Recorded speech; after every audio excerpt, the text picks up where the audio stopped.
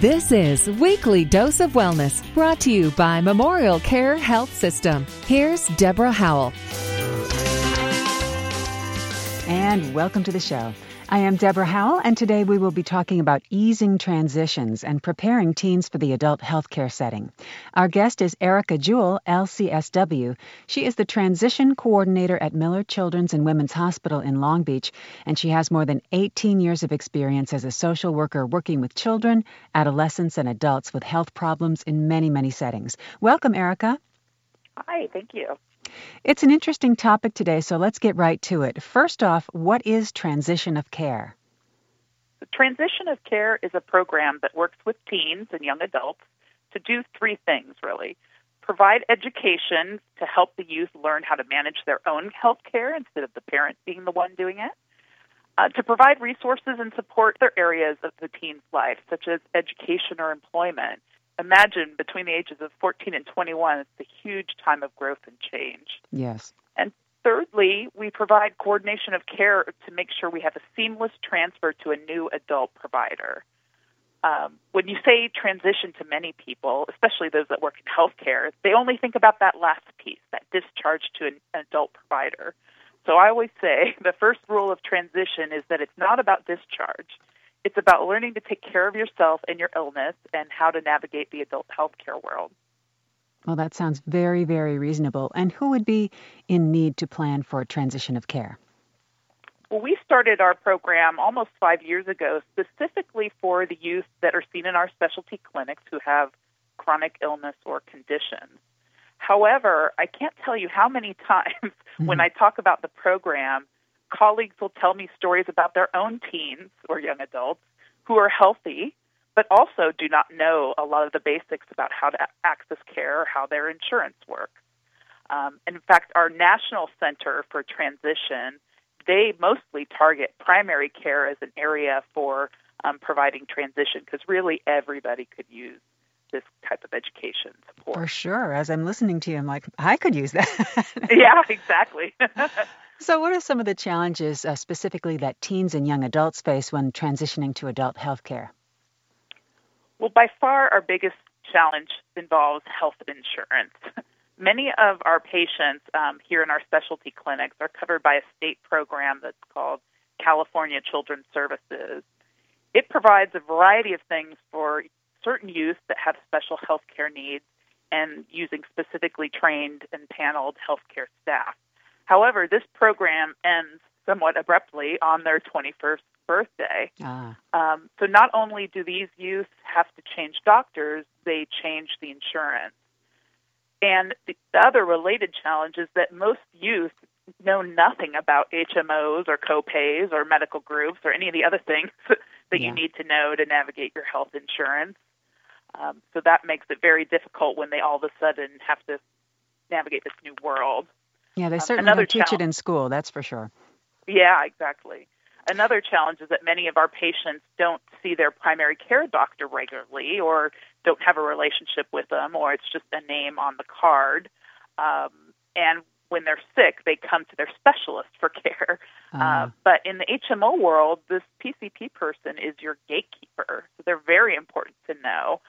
So switching that mindset is important. Another challenge is when parents or even healthcare staff are doing too much for the youth, so they don't learn to do these things themselves. So, for example, if your mom keeps track of your medication and gives it to you every day, you don't develop your own system to remember how to take your medication. So a lot of our patients have been coming to their clinic for a long time, so our staff assume they have all the knowledge and skills they need to manage their care. But it was always the parent who was in charge and talking during the appointment. Sometimes the youth weren't even really paying attention. So a lot of them need to get re-education about the basic facts about their disease and what their medications are for and what to do in an emergency. So at 14, we start over specifically with the patient as the one being educated. And finally, there's anxiety that comes with leaving a physician that you've known a long time and you trust. Building trust with a new doctor just takes time. And in fact, a lot of our physicians themselves have difficulty letting go of the patient. Yeah. There's this perception that there are very few physicians in the adult world that know about these conditions that started in childhood, because up until recently, many of these children didn't live to adulthood. So specialists didn't know about things like congenital heart disease or cystic fibrosis. But we found actually that many of these adult providers are able and willing to see our graduating patients. So we have to prepare them for adult care that's often different. It's a different culture. There won't be dolphins and turtles on the wall of the exam room, and the staff won't chase you down if you miss an appointment necessarily. So these are the things we prepare them for. Wow, it's like preparing them for adulthood, really. Yeah. Okay. And, my dad was a family GP and, saw generations of patients, Right. and it was much more of a family setting back then, I think. Yeah. Now, why is it important to have a coordinated transition of care plan? Well, prior to our program starting, some of our patients really fell through the cracks. Some would come to their last visit at 20 and 11 months and not know it was their last visit, and were told, okay, you need to go see your primary care doctor, bye. Yeah. Or some of them wouldn't even find out until their appointment was canceled because they're 21 now and they can't come back. Oh. So you can imagine how difficult it would be to try to link back to a new doctor in those scenarios. Sure. So now we're teaching them about insurance. We're teaching them how to advocate for themselves, how to even look for a new doctor. We have them visit their primary care doctor or switch to an adult one if they have a pediatrician well in advance of their 21st birthday so they can start building that relationship. We give them a health summary or have them log into MyChart, which is our patient portal for the medical record. Mm-hmm. So they have access to their information and their history and can share it with a new doctor. We even have some patients that visit their new specialist one time as sort of an introduction before we actually discharge them, so everybody could be comfortable with the plan. And now we are actually following up with patients after we discharge them to make sure that they landed where they needed to. This is just so sensible. Are you sure this is the USA you're talking about? Yeah, it actually What is the child's role in the transition versus the parent or the caretaker? You've been talking a lot about, people facilitating the child. Now, what does the child have to step up and do?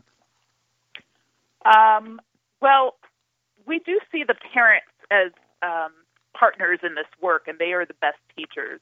But really, it's all about independence. It's the only way that you can begin to learn. But you can imagine the challenges there. Yeah. So, for example, a child with diabetes might start taking on more independence in their blood sugar testing and insulin shots. But then you find their blood sugars have gone up because maybe they're not managing quite as well as we had hoped.